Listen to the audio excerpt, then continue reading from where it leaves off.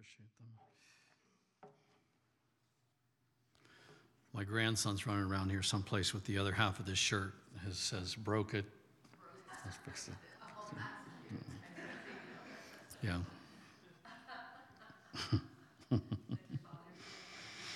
It's just something that they got, and today was the day to wear it. I've been waiting, for us to coordinate with that. Amen. Again, a declaration before I share the word. As the snow and rain fall from heaven, Isaiah 55, do not return until they have accomplished their purpose, soaking the earth and causing it to sprout with new life, providing seed to sow and bread to eat. So also will be the word that I speak. It does not return to me unfulfilled. My word performs my purpose and fulfills the mission I sent it out to accomplish. So I would encourage you, keep your prophetic words alive. The Word of God has that power on us, and it has an effect on us, just the Word it does. And then when it's anointed, when there's anointed speaking, verbiage, then that has power to change us and transform us. And then our prophetic words, the things the Lord has spoken over us, don't let those die. Don't let those become dormant. There's a new song. I'll have to get the song put together. I think Brandon Lake is doing a song right now. Somebody else probably wrote it. What's the name of it? I Won't Give Up on You. Is that a song? Yeah. And it's about the Lord. He gives us these words and promises, and he's like, I give these to you, don't make sure you pay attention to the answers and how I'm trying to help you. And don't we just go our way. And the Lord's reaching out to us constantly, trying to bring answers and direction and deliverance and all of that stuff. And we're just busy and worrying and ready to give up on what he has promised. But don't do that. Hang in there. I have been sharing on faith, and let's the chapter 11 of Hebrews, and just going through this. There's so much in it, and I'm going to pick up today in verse 32.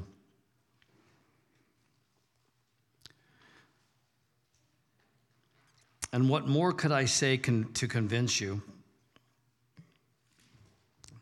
For there is not enough time to tell of the faith of Gideon, Barak, Samson, Jephthah, David, Samuel, the prophets.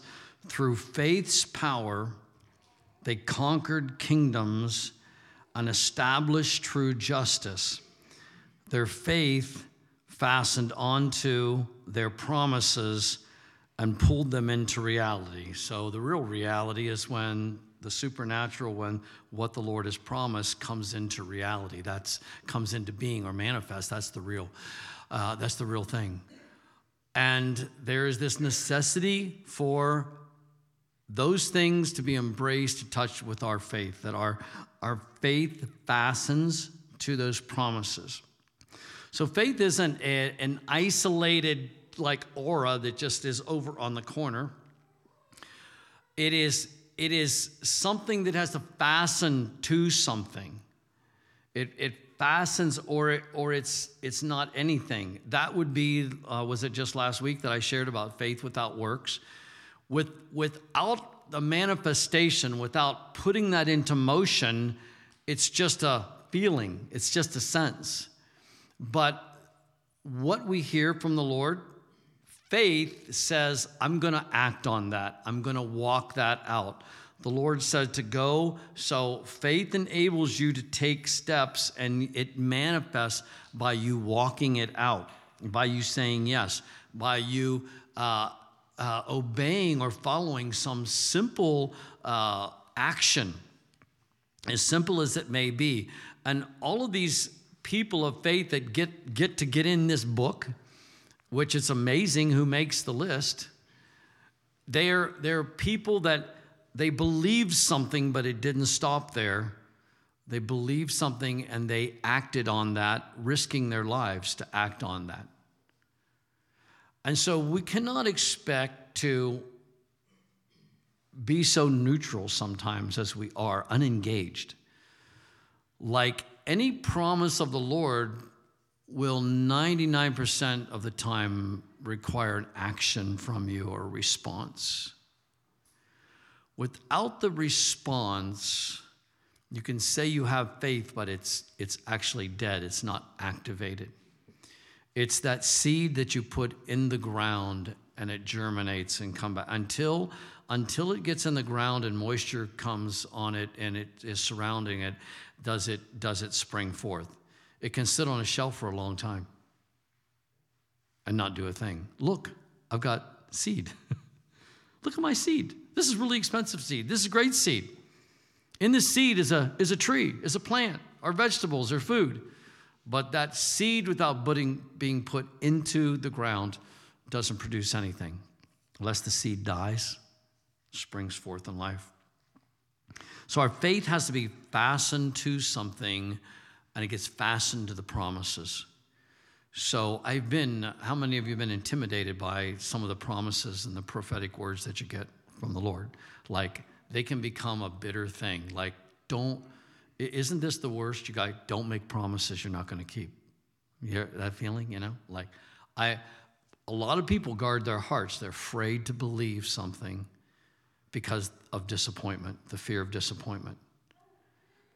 But let something else motivate you, the possibility of it never happening because you don't believe. Let that bother you mostly. Let that bother you. You don't want to arrive at heaven and see all these unfulfilled things that you were destined to do. I don't know that the Lord would do that to us. It'd probably be too much to bear, but it's the things that you act on. It's the saying yes and then walking in that direction. It was faith. So using this and going on, it was faith that shut the mouth of lions. And that's the next phrase here in the scripture. It was faith that shut the mouth of lions, put out the power of raging fire, like for Meshach, Shadrach, and Abednego. The fire was there, but the power was put out. They didn't burn in that fire. And caused many to escape certain death by sword. Although weak, their faith imparted power to make them strong. Faith sparked courage within them, and they became mighty warriors in battle, pulling armies from another realm into the battle array. Faith filled, and I'm going to stop there. I didn't mean to go on. This shows up in Judges 7, I believe. And it's the story of Gideon. And I won't read through the whole chapter. It's like the story is the chapter. And it begins by Gideon being sent. And the Lord says this terrible thing. No leader wants to hear these words from the Lord. There are too many people with you. Yeah, you don't want to hear that, We work hard at gathering people, right? And the Lord's like, oh, the church is too big. You need to shrink it down. You sure? Like, I'm not hearing right. But he had a very specific reason. He says, I don't want Israel to say we delivered ourselves. This is important. They need to know that I'm the one. I'm the provider. And so, yeah, that's a whole subject in itself. It's like, be careful when you're pursuing bigness for bigness or more for more. I've heard people that have talked about wealth and finances, and they literally say this: you need to make a decision about what is enough. Because a man, if he sets himself to just gaining wealth, he can gain wealth. That will be what he does. But at what point is it beyond what you need or want or that's good for you? What's your vision? The wealth by itself is nothing. So there needs to be destiny and purpose, and what's the goal? And so the Lord says to him, too many people, too many men with you. And so he's like, okay. He turns around and says, okay, everybody that's afraid and nervous about this situation as we go up against the enemy, you can leave. Well, a good, how many, 10,000 left? Was it that many? No, it says, no, I'm wrong. I think 10,000 stayed. It was 22,000 that left. Verse 4, but the Lord said to Gideon, the people are still too many. Bring them down to the water, and I will test them for you there. Then it will be that of whom I say to you, this one shall go with you, and of whomever I say to you, this one shall not go with you, the same shall not go. Now, understand, this whole process takes a tremendous amount of faith. Faith in the unseen, as we keep going over. In order for Gideon to walk this out, he had to have faith that God would do what this is our hope in all numbers, extra money, like a lot of resources. If we're going to go into something, we want to be prepared. Are you ready? Yeah. It's like, yeah, I've got stuff with me. I've got people with me. I've got backup. And the Lord's asking him to do something to get rid of all that confidence, get rid of all that security.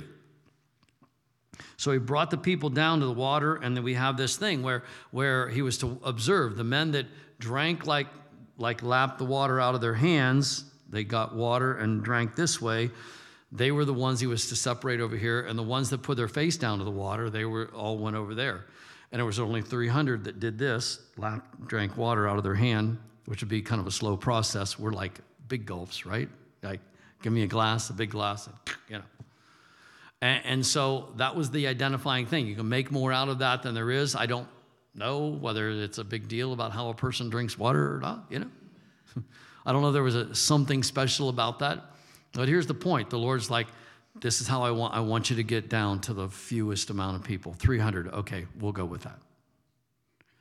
And that 300 went on a crusade with Gideon, on an adventure that was hopeless, actually. They were up against the army. And again, before the Lord even asked him to do that, and the Lord's kind to us when we're having unbelief. Do you know that?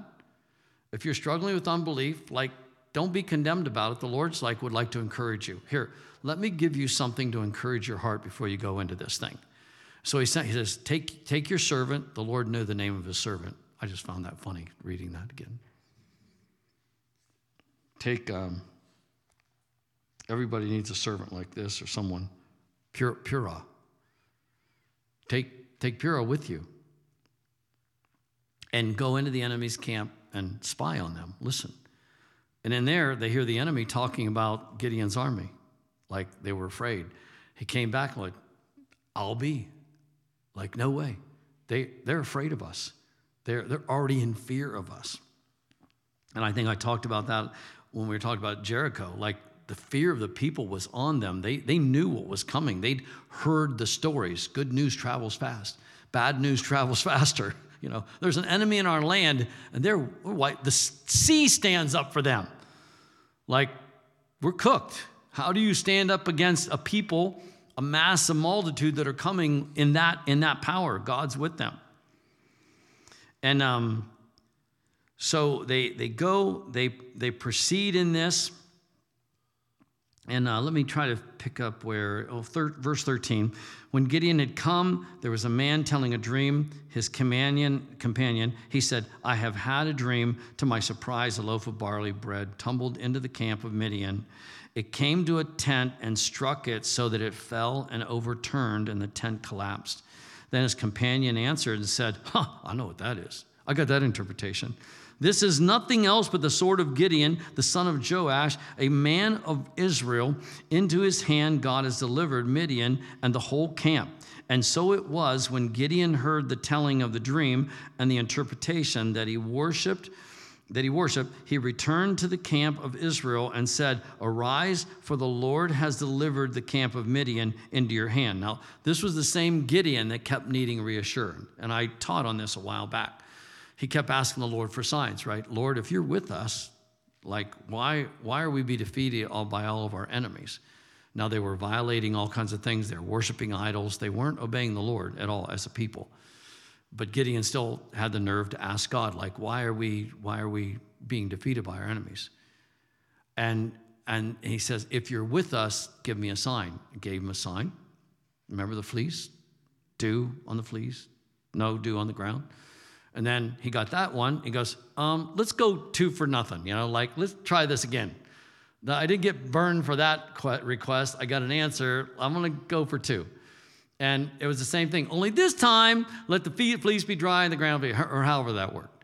So he got his 2 signs, and we always kind of look at that like, Gideon, he didn't have any faith. Like, he kept needing the Lord to reassure him. You know what? When you're up against something big, you want assurances. Unless you're, That wasn't the problem with God.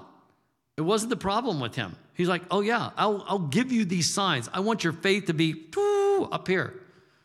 I'm going to help you with that. I'm going to give you signs to demonstrate so that when you go in confidence. Later, when Gideon got rolling, oh my gosh, he was a force. He'd make the Marvel movies look boring. He was. It was, wow. He went in a massive, great amount of power, and he took out things and people and kings and just, yeah.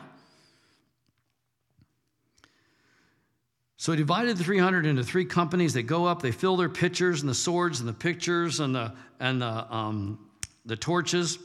And at the right time, they break them all. And in this thing, it says, let me find the verse. When I blow the trumpet, I and all who are with me, then you also blow the trumpets on every side and the whole camp, and say, the sword of the Lord and of Gideon. So Gideon and the 100 men who were with him came out of the camp in the beginning of the middle watch, just as they had posted the watch, and they blew the trumpets and broke the pitchers that were in their hands. Then the 3 companies blew the trumpets, broke the pitcher, and they held the torches in their left hands and the trumpets in their right hands for blowing. And they cried, the sword of the Lord and Gideon. And every man stood in his place all around the camp, and the whole army ran and cried out and fled. When the 300 blew the trumpets, the Lord set every man's sword against his companion throughout the whole camp. Like chaos broke out in the camp, and the army fled all the way back to places I can't pronounce very well. When Brian Simmons is writing about this in the Passion Translation, his notes are in referencing that situation. It says, although most translate the causing this enemy to flee, the Greek literally means wheeling ranks drawn up in battle order, ranks which belong to another. The implication is that through their faith, angelic warriors wheeled into battle formation, ready to fight with them in battle. So there's an indication here that was their action of faith, 300 men against a big multitude, doing this silly thing, holding a torch and blowing a trumpet. Those aren't weapons you take to war, right? We know that. When they did that in faith, they called angelic warriors from another realm into that place, which explains the utter confusion and the terror that was on this group of people. I mean, I've never experienced the presence of angels, of an angel. I hear it's a scary situation. I can prove that because every visitation we see in the Bible, the first thing the angel has to say is, don't freak out. Fear not is the, Christianese term. Like, I know this is freaking you out right now. Just calm down. Just calm the heck down. I'm just an angel sent by God. I'm going to protect you, not destroy. So, there's a presence there that's fearful. And so how interesting, there's more to that when who knows what we do? We walk in faith. We were at prayer this Monday, and there was a report that 70-mile winds were coming our way, the forecast. So in our prayer meeting, half dozen people, I don't know how many were here on Monday night, and we specifically prayed and we asked for a 50-mile, because Phyllis, we had just had that windstorm come through on the Wednesday night before, yeah, and just nothing, not big damage, just big mess, like I was busy with something. Phyllis did a lot of the cleanup, and it's like there's branches and stuff, debris all over. Well, the thought of that and another windstorm coming, just that alone was like, no, because we have a yard full of trees and oaks and maples and whatever. So like, no, don't want that again. And so we pray for this protection of a 50-mile radius of here. Worcester got land blasted, which is how 52 miles away from here. And we didn't get anything, like just nothing. It didn't materialize. So, just saying. We don't know what actually is happening in the heavenlies when we pray. And when we pray believing, we may not see at the time. We may not get to know until we're watching the movies in eternity. Hey, you guys want to see something awesome? That time when you were, back in 2022, look, here's the rest of the picture. We'd be like, whoa, angels on the rafters. Who knows? We just don't know. Lots of fun, huh? I mean, this is the reality. That's the reality. This is just life, We have to switch up our understanding. There is a reality that created us. So every time you look at God creating the heavens and the earth, he did it with a word, not a formula, not a machine. He did it with a spoken word because the reality spoke us into existence. The reality is still a living, dynamic force, wanting to deliver us in every way.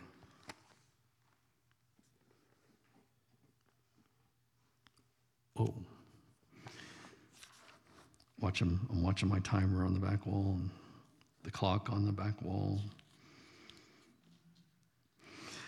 Anyways, I don't want to belabor this. So there was a lot to all these situations of faith, people obeying and walking, and then we're wanting faith for healing and faith for things. It begins with just walking and doing. It begins with simple things. Do simple things. Obey what you hear, what you believe, and let the Lord, he wants to build our faith. And start with the small. Don't look at the small as being insignificant. Every answer you get to prayer bolsters your faith. I told the story of how Jason and I were washing the golf cart in front of the house one day, and the large pileated woodpecker came and hit our front window, as the birds often do. They think they see the sky and the trees and don't realize there's, pane glass there. Bam. And he hit it as we were right there. Bam, hit it hard, and he went down on the ground and just knocked him silly. And it wasn't moving. And they're big. They're very big. And so Jason's with me and watching, and I was holding him back. And I said, let's begin to pray. And so we pray, and we make declarations. And we start saying things like, fly, you will fly again. You will fly again. Jason's standing beside me. Fly again, fly again. We're doing these. We sing a song over it. We sing, I Raise a Hallelujah. And we're just doing things. And I'm just trying like to just do things, not Lord, I pray the Lord, just like but taking authority and standing in my position and teaching him. And he happened to walk away a little bit later. We went back to washing the golf cart and whatever. And all of a sudden, it just jumped up and flew and jumped up in the tree and climbed up the tree and it's still flying around. So you do these little things. So yesterday or the day before, he saw a dead mole in the window. What do you call? In the window well there on the front of the house. And he looks at Phyllis Mimi, let's pray. She wasn't feeling that. She's like, some things are left better dead. I'm like, oh, I'm glad you're the one that got that question, not me.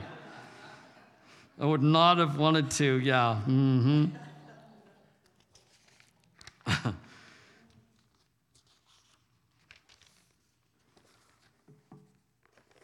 Women saw their dead raised and resurrection power. Again, this is the power of testimony and reading Scripture. So let me find this as well and read through the story quickly. 2 Kings. They must have moved Kings in my Bible. Here it is. they. 2 Kings chapter 4.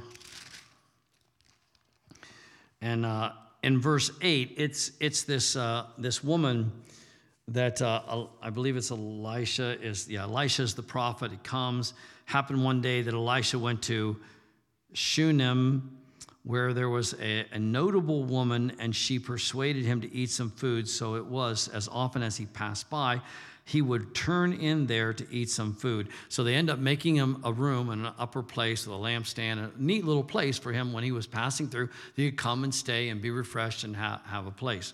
And because she recognized that he was a prophet. So all this happens, and he wants to give her a gift, and he prays. She doesn't have a child, and her husband's old, and she doesn't have a child, and it's a big deal. And so he prays, and she conceives and has a child. And then a little later, the child, so it was like, this time next year, you'll embrace a son. She goes, no, my Lord, man of God, do not lie to your maidservant. There's that thing again. Don't lie to me. Don't be getting my hopes up and then drop me, But the woman conceived and bore a son when the appointed time had come, of which Elisha had told her, and the child grew. Now it happened one day that he went out to his father to the reapers, and he said to the father, my head, my head. So he said to the servant, carry him to his mother. When he had taken him and brought him to his mother, he sat on her knees till noon and then died.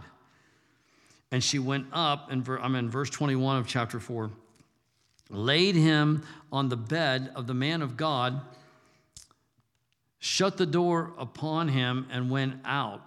And then the story proceeds when she gets on her donkey and has her servant take her. She goes to Elisha, and Elisha, she was weeping. She goes, now when she came to the man of God of the hill, she caught him by the feet, but Gehazi, his servant, came near to push her away. But the man of God said, let her alone, for her soul is in deep distress. And the Lord has hidden it from me and has not told me. So he said, did I ask a son of my Lord? Did I not say, do not deceive me? Don't mess with me.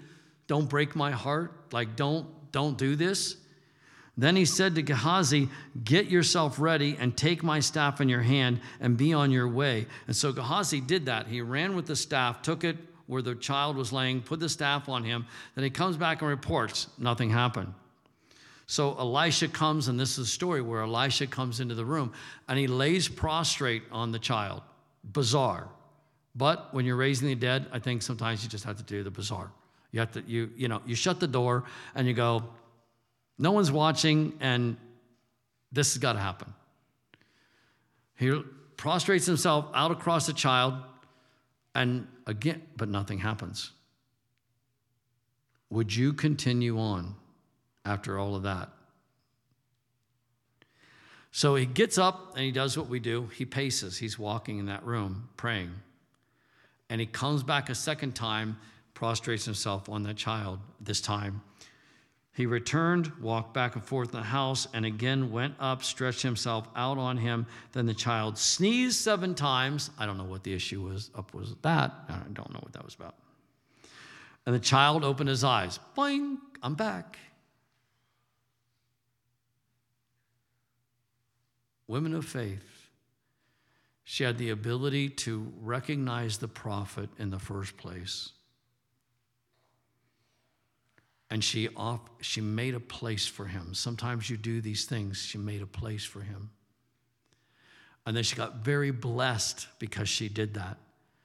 And then the son that she has dies. But she's still a woman of faith.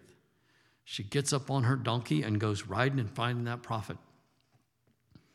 And grabs a hold of his feet and I'm not letting go. I want what that was all faith. It looked like the desperate craziness of a woman in despair that lost her child, right? But God sees it as faith. It was her faith. That's where she went. And she grabbed a hold of that. And in the end, she got her miracle. Faith fastened itself to the promise.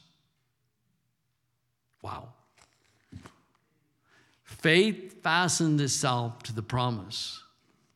That's the kind of faith it takes for the miracles that we need to see and that people need to see and experience and have.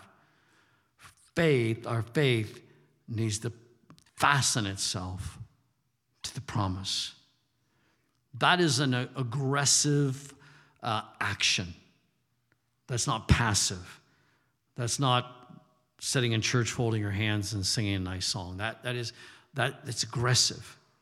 That might look uncomfortable even. Faith fastening itself to the promise, where you lay hold of it. And you forget your hairdo, and you forget all the other things you fuss about. You forget your finances. You forget how you look, how you appear. Someone might post it on Facebook. It doesn't matter. Faith is going to fasten itself to the promise, and you aggressively grab a hold and move towards that. Again, an action. It's not a passive faith. It's an active faith.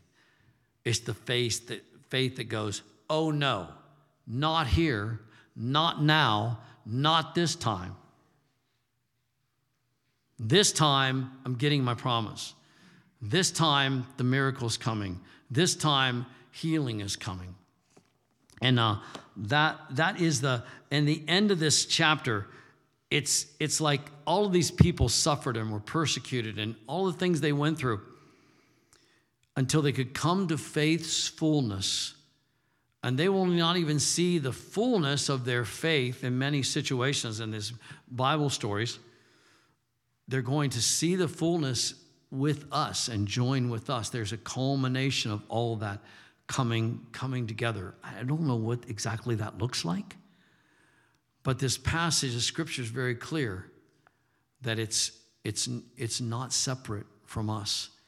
They died without seeing the fulfillment of many of the things. But we're all there's a culmination of this coming together that they, with us, the cloud of witnesses that have gone before us, we're all going to see this power, this manifestation of things happening, of the Lord coming, and of the whole earth seeing the Lord's power, seeing who He is. Let's pray today. Oh, Father, I ask that you bless this Father's Day in our culture, in our midst. We thank you for our fathers. Thank you for all that you've done for us. We thank you most of all for you being our Father and for the relationship of Father that we get to enjoy through your Son, Jesus. So, Father, stir up our faith, stir up our belief. Create the tenacity in us.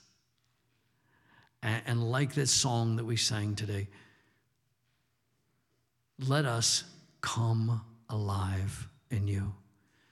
If there's dullness of heart, we repent from it. We ask you to make us alive.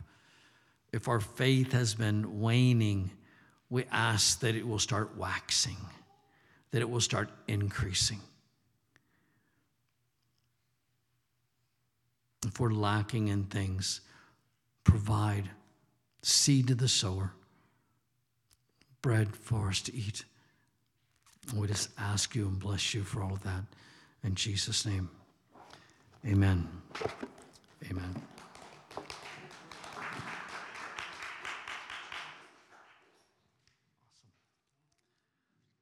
Have a blessed day, everybody.